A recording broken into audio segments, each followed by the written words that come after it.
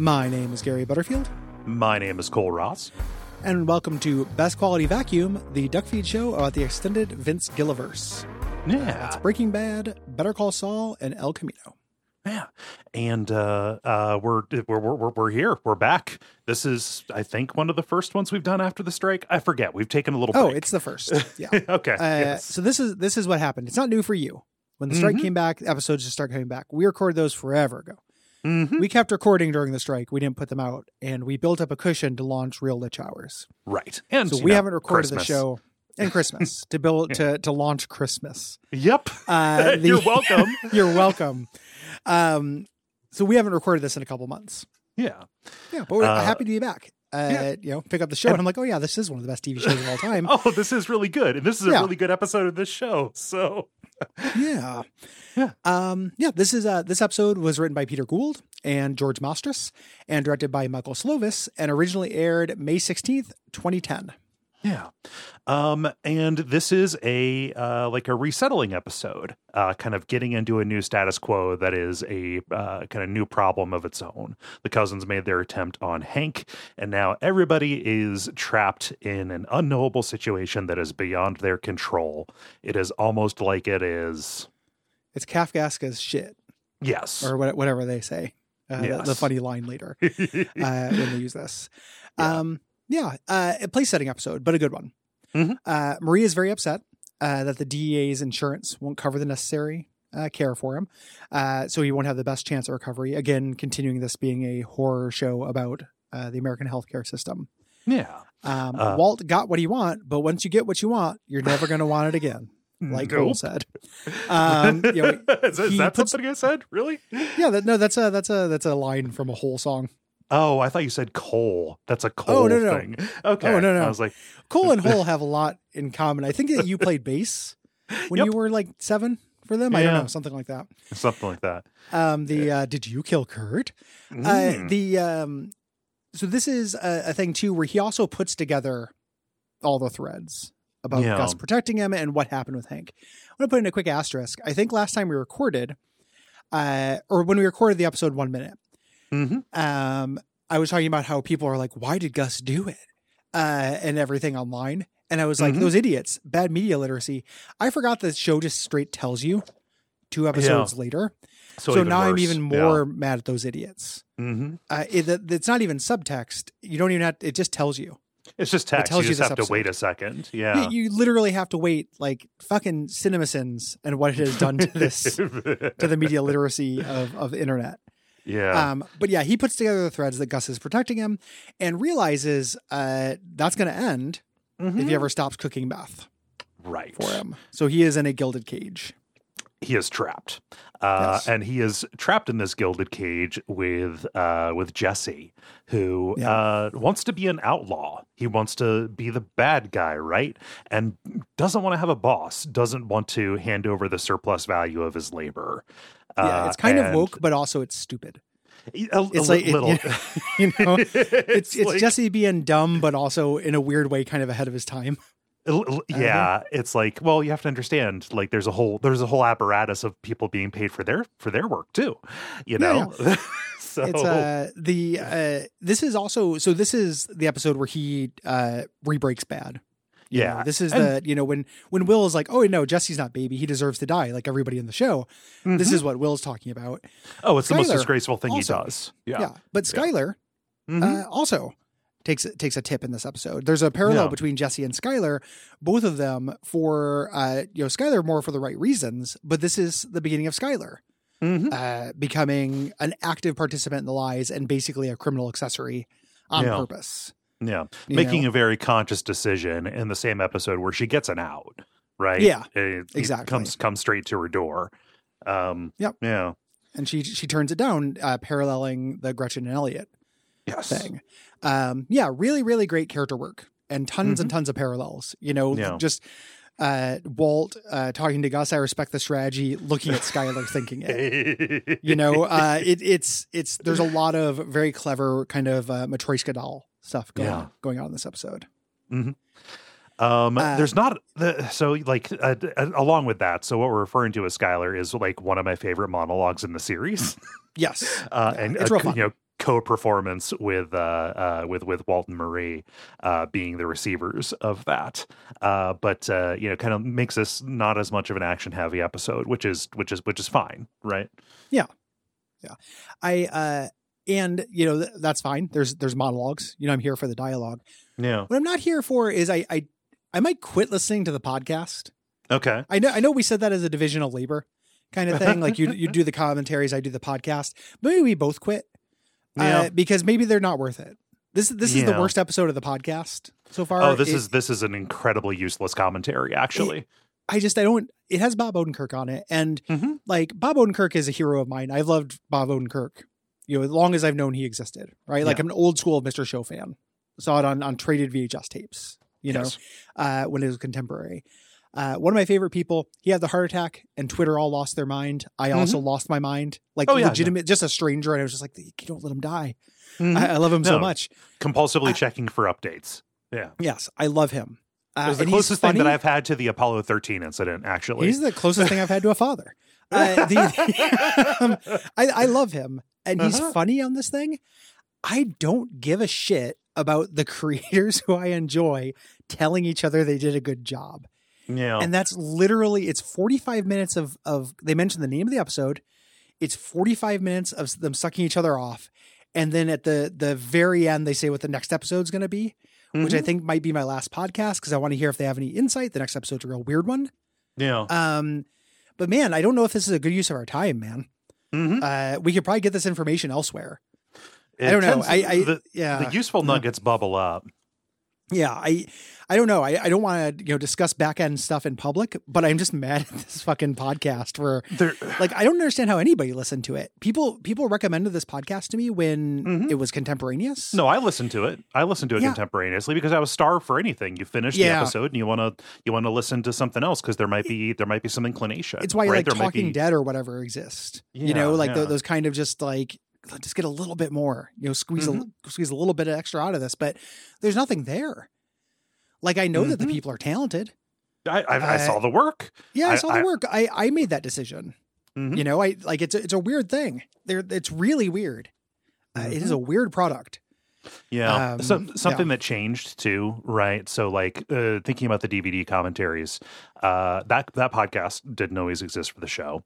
And the DVD commentaries didn't always have a commentary for every episode. They had commentaries for episodes that important episodes warranted them. Yes. Yeah. Where they had stuff to say and just hey, we've got this time for the crew to get together and talk about these particular things. At season 3, this is a show that's bigger than God.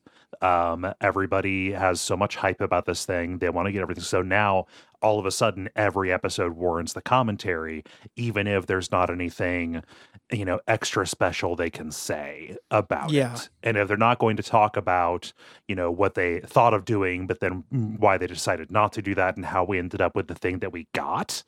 It's not actually dwelling on the level that I need or want. It's not information. It's anti-information. This is stuff that would have been expressed as text messages to each other.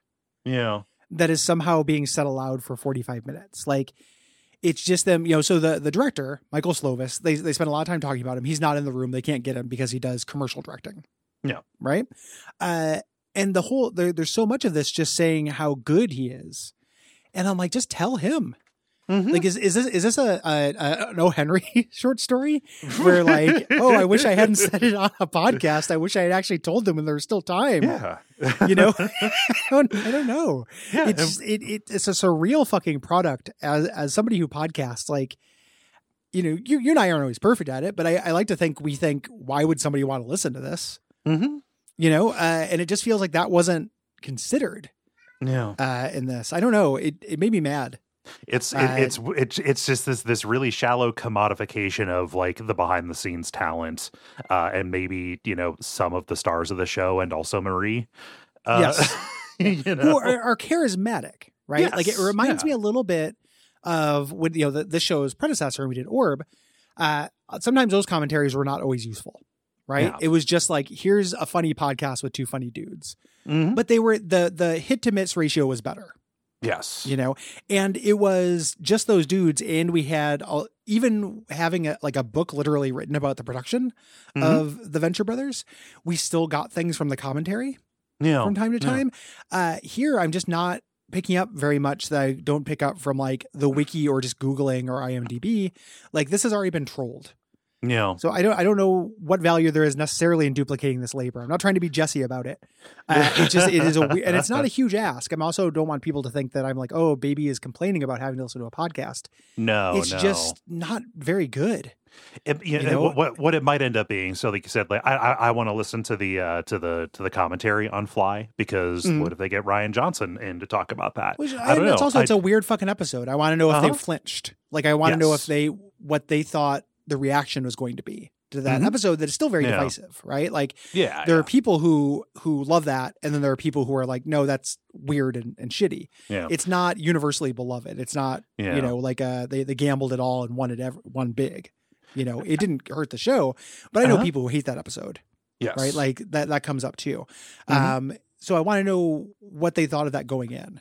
Yeah, what their posture is. Yeah. It's and I just it might just be a matter of policy going forward that we. God, I hate saying going forward. It might just be a matter of policy that we to play it by ear. Which one we do? Because for me, I could you can still hear the audio if you put it up to 1.5x, but also it's basically doubling the amount of prep time for this before I start finishing up the notes and stuff about it. It's it's a little hairy, right? It's the only I hate fast forwarding podcast, putting them on 1.5 time, and I did it for this. Yeah. So and I never do that. I never do it. I don't like it. It sounds weird. I love the conversational rhythms. Bob Odenkirk pauses more between his words than anyone on earth. At 1.75 speed, there's still 3 seconds of pause, and it just and it's just again that would be worth it if he was making a joke or saying something other than answering the same question, no stuff is not improvised again, and just coming up with a tactful way because he's being polite. It's we're watching them be professional to each other and polite, not telling us about the thing they made. Yeah. It just doesn't feel like it's for an audience. No. Yeah. Anyway, that made me cranky. Just soapbox on that. So I don't know if I want to do it anymore. We'll see. Case by case basis is fine. It doesn't need to be a policy. Don't have to use the going forward phrase. It's just, man, is it irritating. Yeah. Can I give you some the wiki said it worst on here? The bar, just while we're being cranky, the bar for what qualifies as trivia has never been it's real low in this. Yeah. Can I read this here? While Jesse and Walt are arguing with each other, Jesse says the line, "What's more important than money?" And then cuts to a scene with Hank lying in a hospital bed. This could be the creators of the show symbolizing a recurring motif, which is that family is important to most of the characters in Breaking Bad. So it's trivia, possible. Montage theory, juxtaposition. I was just going to say, it's possible that these professional, visual storytellers, visual storytellers use montage theory. Possible. I don't want to commit to it though. We have to listen to them tell each other that they're great for 45 minutes to be sure. I don't know, man. Do people let us know if this is irritating? If this, not this rant, because of course it's irritating, but let us know if you want, if you're irritated by this decision, or if you want this show to be more like those podcasts, and me and Cole will just spend the whole time talking about how much we like each other. We can stop talking about Breaking Bad and just be like, the thing about you, Cole, is you take great notes. Great notes, Gwen. Great, Nick, he's there. As well in the mix. Let's hand it out to the host. We have a hosting service that is real good. Gotta throw out, gotta hand it to Patreon. They allow you to upload things. Everybody's got to get credit. Yeah. So there are credits in the show. That's what the money's for. Yeah. Oh my gosh. Yeah, so let's get into the episode. Let's actually talk about the content of this. Let's not be like the podcast. Yes. Yeah. One of the more fun cold opens in this. It is a commercial for Pollos Hermanos. Yeah. It's full of a bunch of lies. Like all commercials. Of course. The old ways are still best at Pollos Secret Hermanos. Herbs and spices. There. This is the first mention of Madrigal Electromotive as a trademark in fine print. Who knows what they had planned, but this is the first time. Yeah. Pretty cool.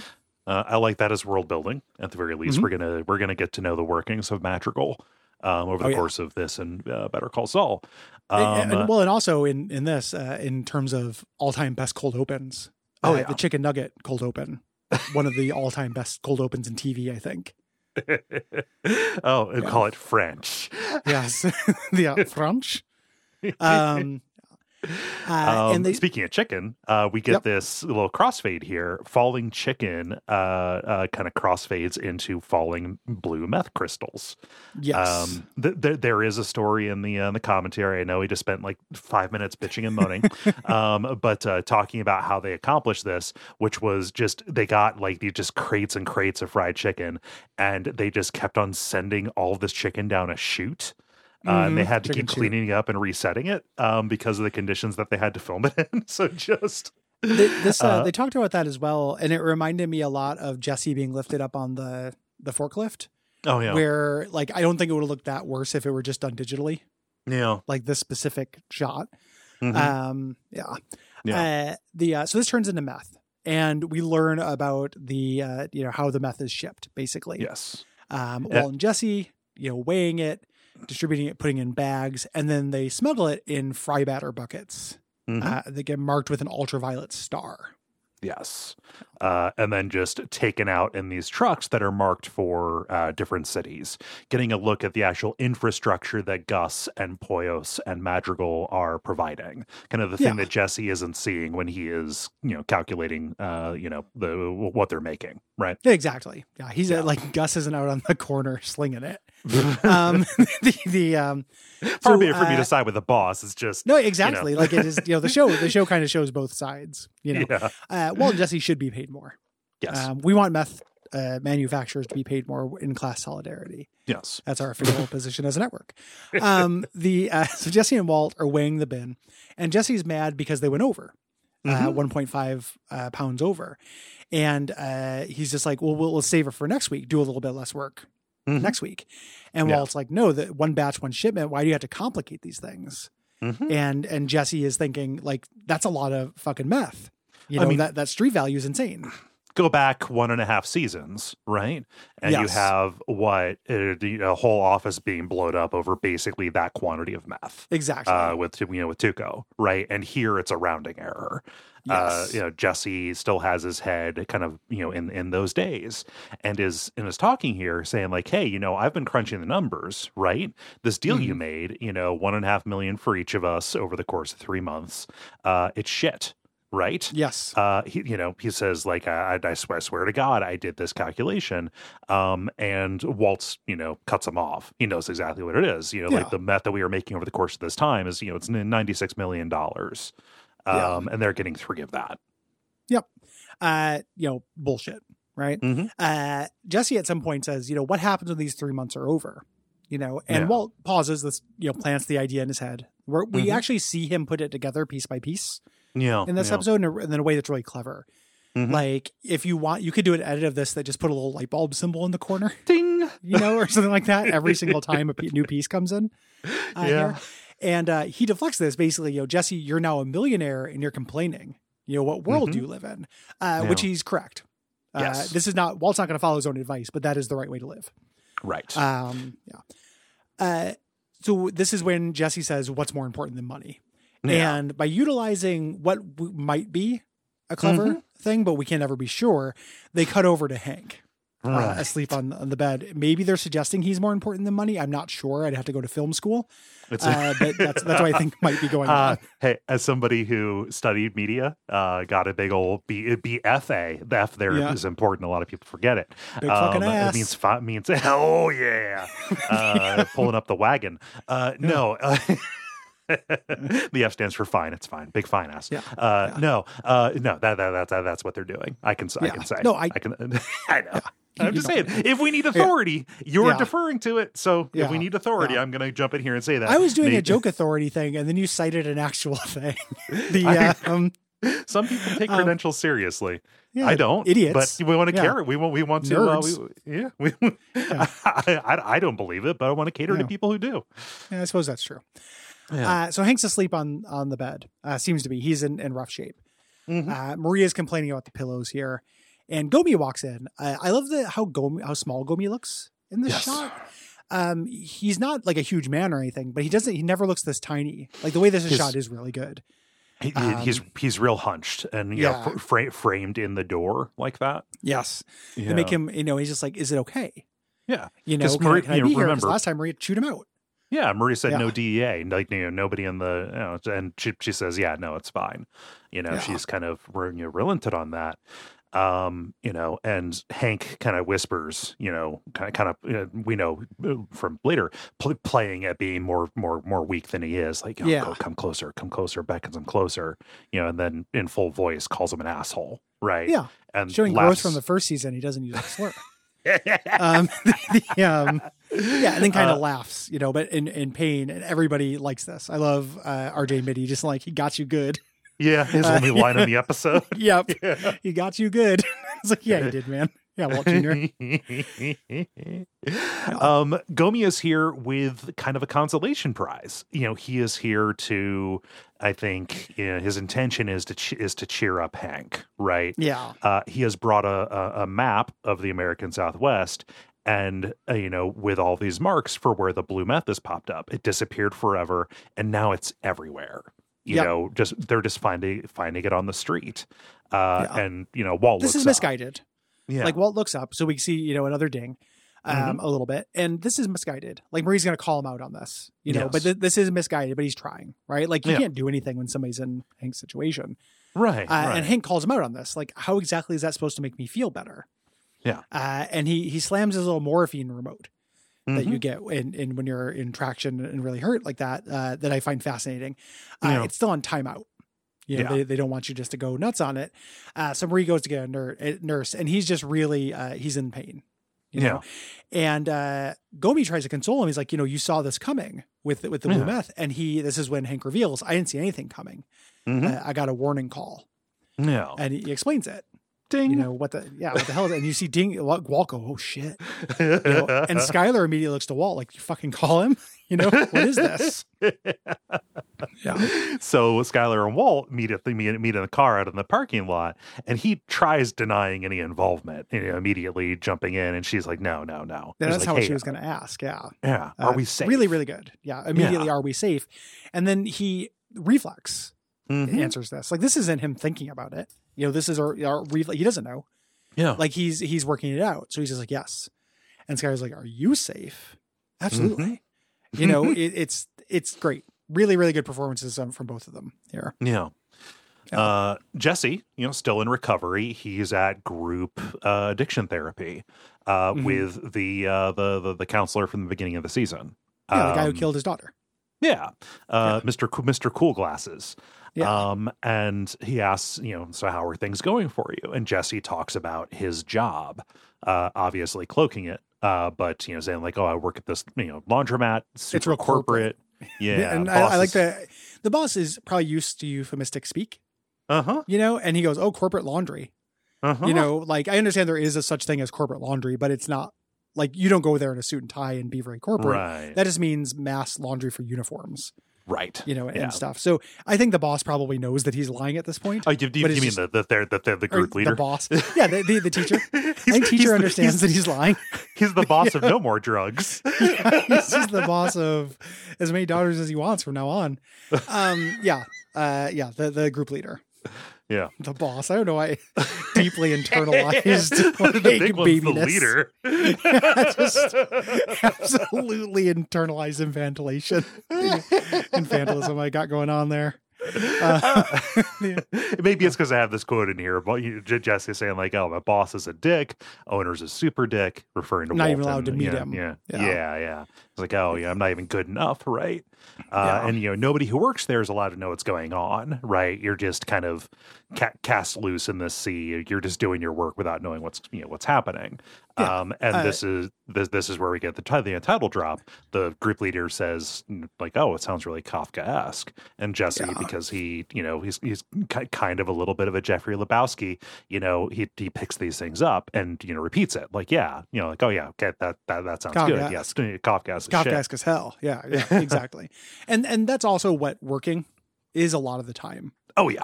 As a thing, which I'm not trying to undermine it or anything like that, but it is it's just fucking sad that, like, my boss is a dick, the owner's a super dick, I don't get to know them and nobody knows what's really going on is just normal. Oh, it describes like 95% of people who work for a wage. Yeah, it fucking sucks. Yeah. So Marie is opening up all these care packages in front of Hank. I love everyone's misguided attempt to cheer Hank up. Which is not a possible thing. Yeah, exactly. Ooh, you like these? This is a big one. And he doesn't give a shit about snacks. No. And Beneke sent a huge basket, and Marie is starting to pick up something.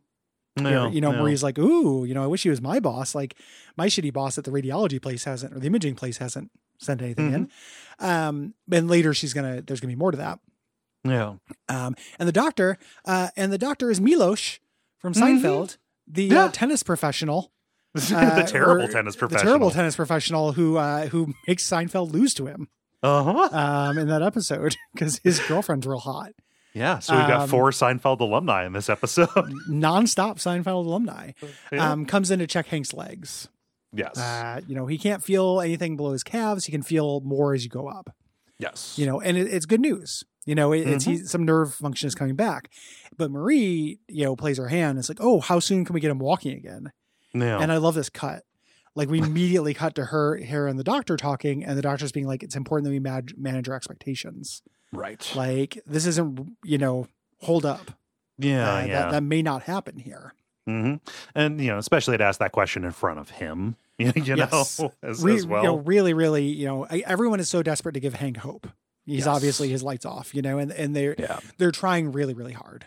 Mm-hmm. And this is Marie and Skylar talking to Milos, talking to the doctor, and also like an administrator, right? Somebody from like billing or coding, kind of talking about like, all right, so what's our next step here? We need to get him in physical therapy right away.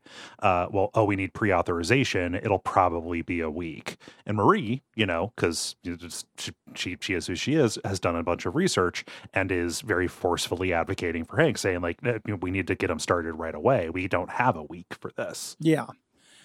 He needs to get in right away daily. And they're like, well, he won't get daily sessions. He'll get 4 sessions a week.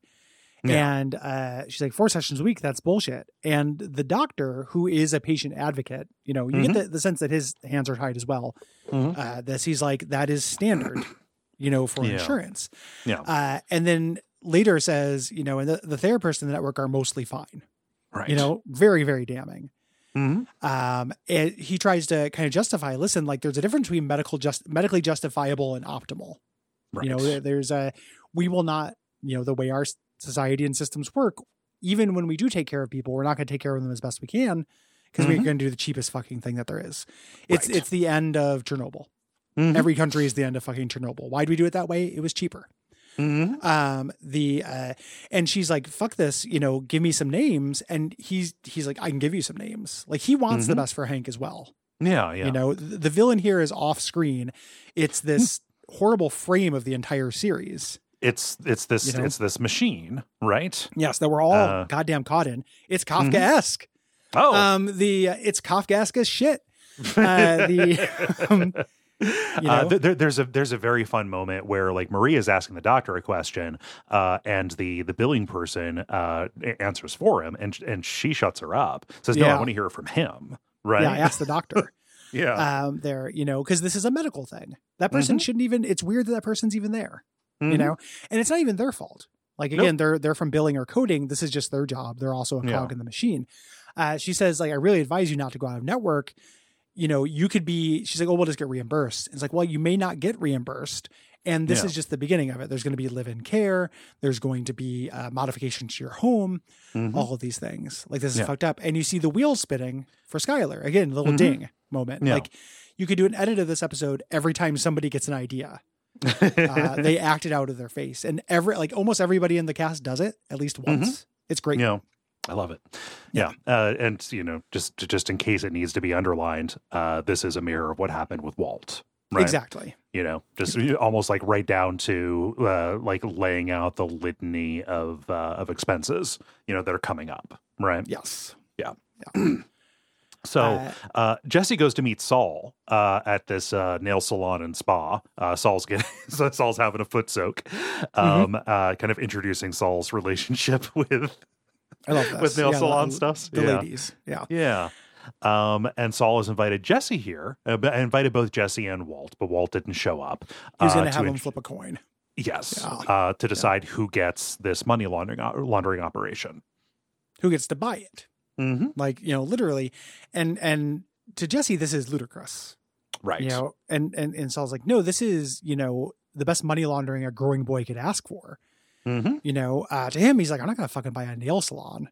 Mm-hmm. What? So he's like, this is just going to make, beautiful, clean, taxable income. And he's like, taxes?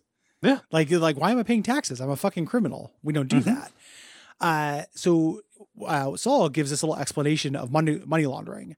That's really good. He gives it to him in pigs and bunnies. He's using like cotton swabs. Just this whole idea of layering and all these cool things about money laundering. Yeah. There. And he says, you'll do this. It'll take this much money. And then also then there's my cut. And then Jesse's like, okay. He's like, yeah, that's my 17%. And Jesse freaks out.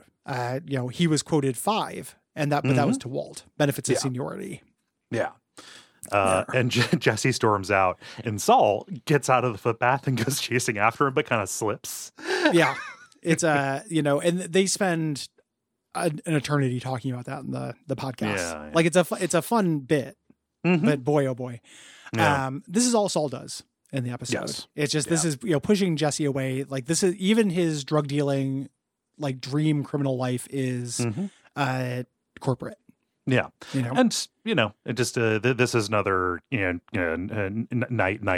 on his part. Yes. Saul's making a very good point, which is like, yeah, you may think you don't have to do this because you're a criminal, but there's a very important difference between criminal and convict.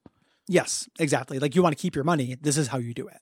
Mm-hmm. Like, yes, I gain from this, but otherwise the whole thing's going to go away. Mm-hmm. Yeah. So Walt drives out to the kind of chicken yard, the meeting place for Gus. Mm-hmm. And he gets out the veggie tray. I love the veggie tray very much. Yeah. And Gus asks about Hank. Yeah. Yeah. And Walt says, listen, I want to clear the air. And he basically lays out what happened. Yes. He's put it together. The cousins were after me. Someone steered them towards Hank. I believe that person is playing a deeper game. I believe that's you. He made this phone call. He wanted a shootout because in one stroke, he set the Mexican and American governments against the cartel. Yeah. Cutting off the supply of meth in this region. If he had his own supply, the gains would be enormous. And finishes up with this just like, fuck's sake, Walt. Come on. I want there to be no confusion. I know I owe you my life. And more than that, I respect the strategy. In your position, I would have done the same. And Gus, he was in customer service mode at the beginning. He was smiling, and then just all of the life goes out of his eyes at this. Yeah. And like, not only is this just like him trying to play with the big boys on this, but like he very clearly has been outmaneuvered. Right, like he's been boxed into this corner by the very game that he is admiring Gus for playing. Right. Yeah. Yeah. It just, all the cards are on the table. It's like the polite lie, that everyone was telling. Like, yes, Gus was tricking him, in a way, or playing him, I guess. Right. But it was better. Yeah. It was just better for all involved. It's also a thing too, where like, Walt, if you were in this position, you would have made up everything as you went along and barely survived. And 6 more of your family members that we haven't met yet would stop talking to you. Like we'd be introduced to new whites from across the country, like the Saxville whites, who all of a sudden like won't look at you in the eye. You would not have done the same thing. Yeah. Yeah. And as the show goes on, Walt is good at figuring out Gus. Mm-hmm. Like he does figure it out when he figures out when Gus is driving a wedge between him and Jesse. Like, he does figure out what's happening. Mm-hmm. He just can't, he's kind of good at it. Yeah. You know, he's not good at it enough to accept his losses, you know, which would be the strategically sound move in most of these situations, you know? Yeah.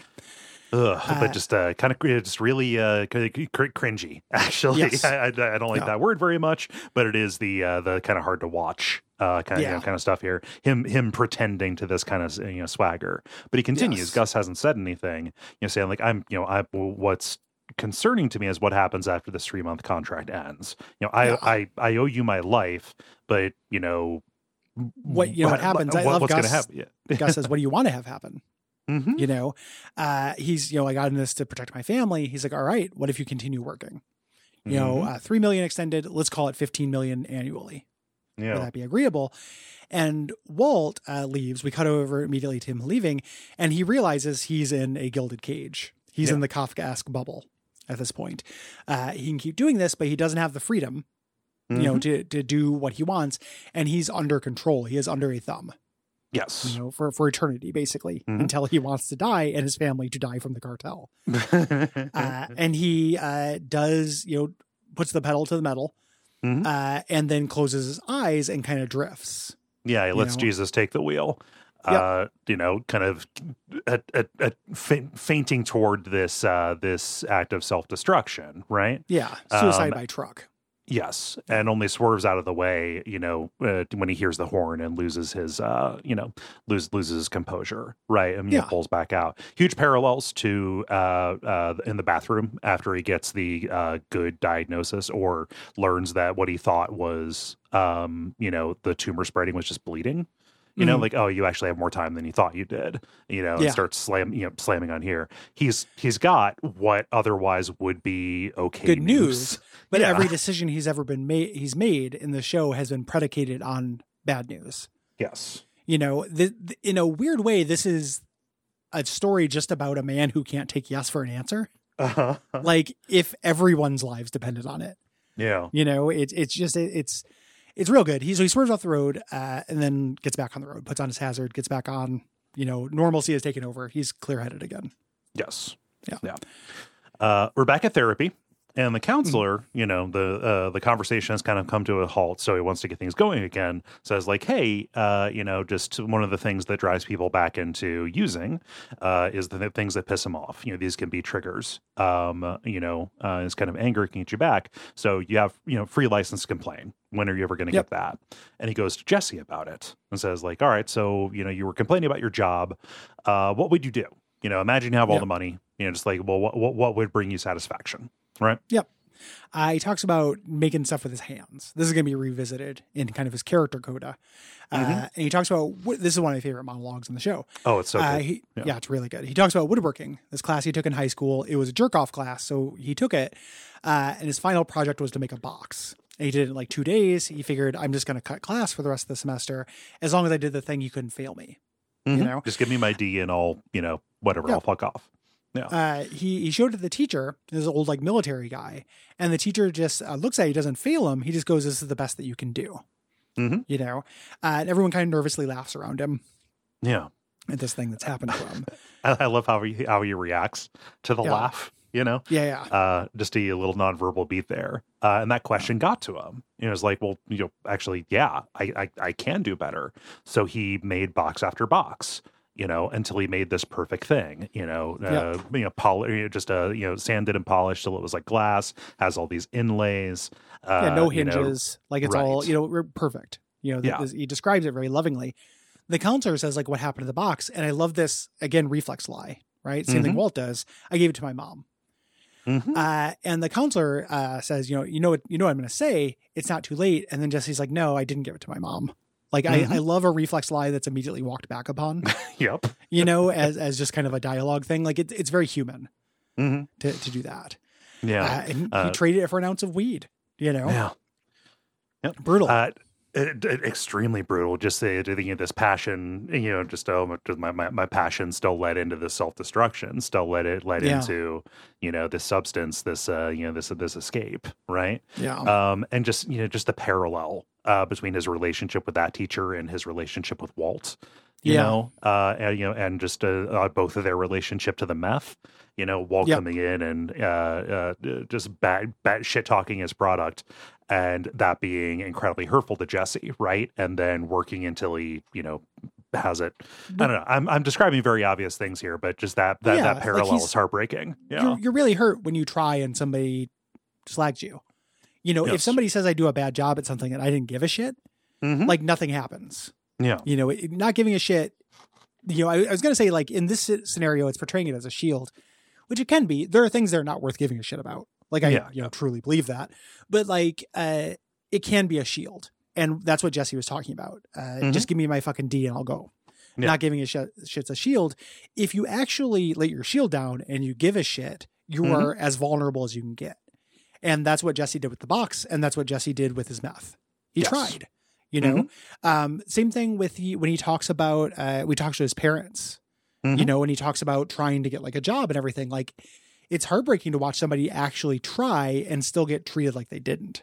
Yeah. It's fucked up. It's sad. Sad. So, and it is going to lead to him doing one of the shittiest things that's ever been, that's ever been on the show. So Marie and Skylar talking about insurance, drinking wine. Marie points out that Skylar and Walt made things work, even though you said, the Schwartz money didn't cover everything for that. And you can see the wheels turning for Skylar here, but the doorbell rings and it's Ted. Ted shows up and, this is great performance from Anna Gunn this whole time. Marie, this is Ted, my boss, what's he doing here so late at night? Yeah. It's kind of deep into the evening. So, Marie has to be the one to invite him in. Skylar's just frozen with him on the doorstep. Yep. And Marie's like, I'm gonna go take that bath. Marie, you can see in her eyes, like she sees something's going on. And again, her and Walt, not together currently, or like it's complicated, right? Yes. Yeah. This year. And Skylar tries to send Ted away, but Ted is like, Ted, like you've got the heading here is thirsty Ted. I'm sure Ted would love sloppy beach or whatever right now. But Ted does care about her. That's this relationship thing is like, he thinks there's something there. Yeah. He's like, can we talk? Like, I haven't heard from you in days and I can be here for you. Like, I know this is really hard. But she just kind of walks him out. And he says something, this is a thing where they're both being fair, which I love these kind of arguments, right? Like there's no villain. He says like, what is this? Because Skylar is factually stringing him along. Yes. Skylar cannot see this working out, but she needs it. She needs this in her life right now. Yeah. But also she says, are you really going to make me do this right now? Which is also true. Right. They are both right about this. Yeah. He does just say like, hey, I can be here for you. And for the things that he knows, that is, I think, the right thing to say at this. Yeah. Yeah. And I think he's worried about her, like in a genuine, like caring way. Right. Like that's a lot in his going mind, on. they're both divorcees, and they have some kind of connection and he's just reading it different. And Skylar raises her voice and, he says, just take all the time you need. Yeah, right. You're right. This was a mistake. Take all the time you need. Yeah. And she, feels bad about this and she says, I'll call you tomorrow or whatever. Yes. Jesse's at a restaurant with Badger and Skinny Pete, waxing about, their time in the RV. Funny line from Badger where he's talking about, Jesse's talking about all the responsibility he has. He's like, Darth Vader had responsibilities to the Death Star, 2 of them. And it's such a chimes in with the 2 of them. Yeah, 2 of them. It's a real funny, yes, he did, Badger. Who else had responsibility? What noise does a cow say? Very funny. Yeah. And Jesse calls it, just like, oh, this whole thing's Kafkaesque, and now I've got to pay taxes on this. Yeah, I love everyone going along with the word. Church, it's Kafkaesque. So Jesse proposes, we got to start it up. We got to start our own thing, right? Yeah. And Badger just wants to, get some Drano and make shake and bake, right? Yes. For people who don't know, because you might not know what shake and bake is, it's a way of making meth using a bicycle. You ride a bicycle around like an ice cream maker that you roll across the floor. Yeah. Except, you can do it in a 2-liter with household chemicals you can get in a Walmart. Yeah. Right? Yep. Yeah. But Jesse's like, no, we have to have some self-respect. Like, I know a market. All we need is the meth. Right. And he knows both the things. He knows the meth as well. So we cut to Walt in the lab. This is really on the nose. The trivia points this out. And I think that the directors probably were doing something like this, but I hate it. There's a little smudge on the tank and his reflection that's right on his forehead. And the wiki's like, this is the place of the mark of Cain. And I'm like, yeah, fuck off. Like that's irritating to me. He cleans the smudge. So many people between this episode and the next episode, just again, going back to when this was airing contemporaneously in the Something Awful thread about Breaking Bad, it was 100% certainty that the cancer had spread to Walt's brain. Just like, that smudge, they're foreshadowing a brain tumor, and him seeing the fly on the smoke detector, just related to the story that Jesse told about his aunt. Everybody was like, oh my gosh, when's the brain tumor going to come out? It's the foreshadowing to the 4th season where he gets powers from the brain tumor. He starts being able to levitate things with his mind. He becomes a phenomenon. Like you've heard of powder. But here's powder. The one of them is a drug. So Jesse weighs the bin and misreports the yield. Lies by a pound. He's gonna steal the overage. Back at group therapy, they cut over. This is a really well shot. They circle around. They're like, we have some new faces. Who wants to introduce themselves? And you see the back of Badger's head, and you hear him. Introducing himself, and this is so funny, like darkly funny, but this is very funny. This is some of the worst shit that happens on the show. It's very evil but very funny. He's like, I'm just here because of that meth, I thought I got clean, and then Skinny Speed's like, oh man, you need that blue stuff. Oh, man. It's everywhere. It's like lighting my whole head on fire. Like just doing this shitty little 2-man game. It's very funny. Thank goodness it's gone. I got bad news for you, brother. It's back. Like literal carnival shit. Yeah. They're selling Simpson and Son revitalizing tonic. So really, really evil. Jesse does a little evil smile. This fucking sucks. Yes. So at the hospital, Maria is talking to Skyler about how, like, listen, I'll go to the press. Like, he's a hero. We need to create pressure. And Walt says, like, listen, Marie, we'll do whatever you need. And Marie does the thing that whenever you're having a hard time and someone offers that and it's money, it's like, you can't pay for it. There's nothing I need. Like, were you banana bread? Oh, we'll feed our children with banana bread. We'll start a casserole train. Okay. Yeah, literally, exactly. And Walt says, I just wish there was more we could do. And Skyler, I love this. Walt, we could always just pay their bills. We have the money, more than enough. Walt earned it. And Walt loses his fucking mind. I love this. So this is a great scene. He thinks that she's going to give him up, right? Yeah. Like, here it is. And then, Skyler's lie that she's, cooked up over the course of this episode comes out, stated clearly and simply, he earned it by gambling.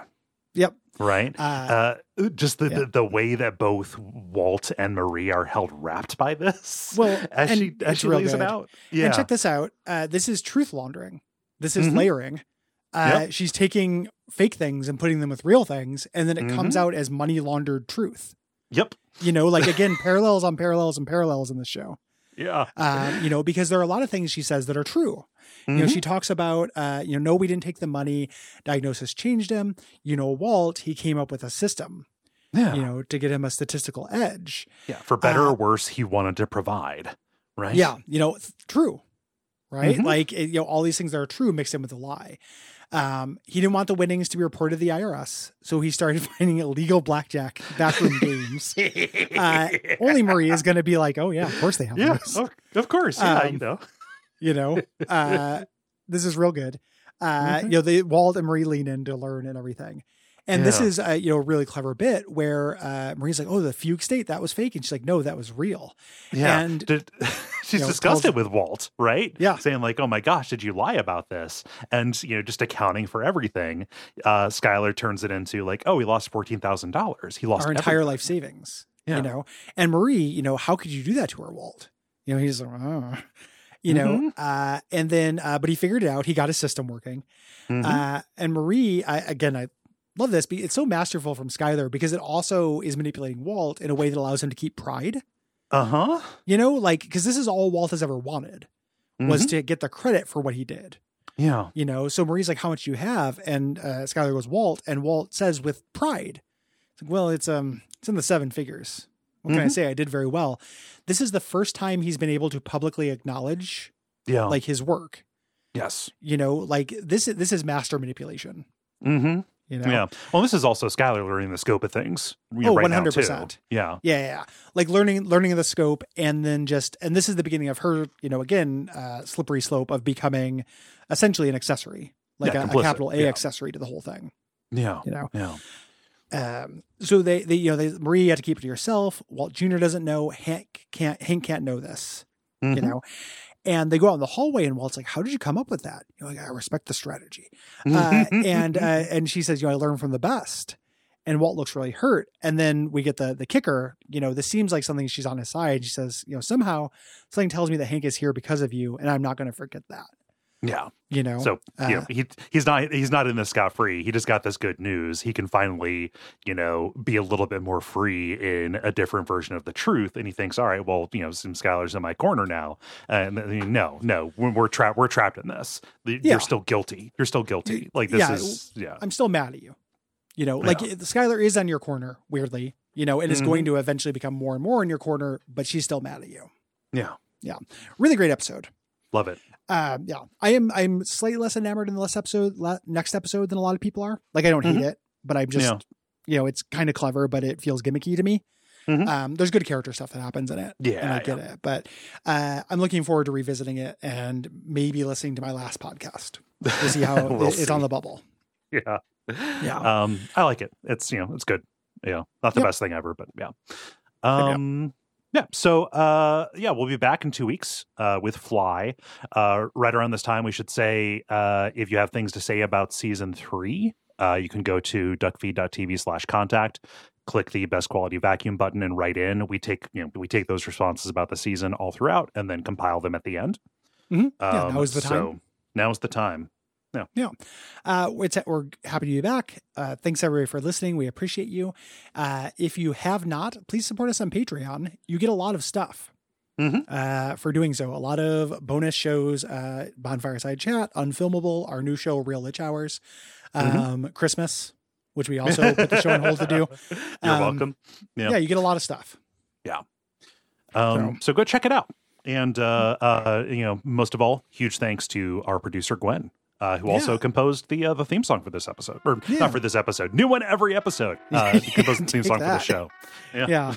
And until next time, I don't know, quit your job. Don't quit your job. It's recognize, talk about your wages with your coworkers. Yeah, there we go. There we go.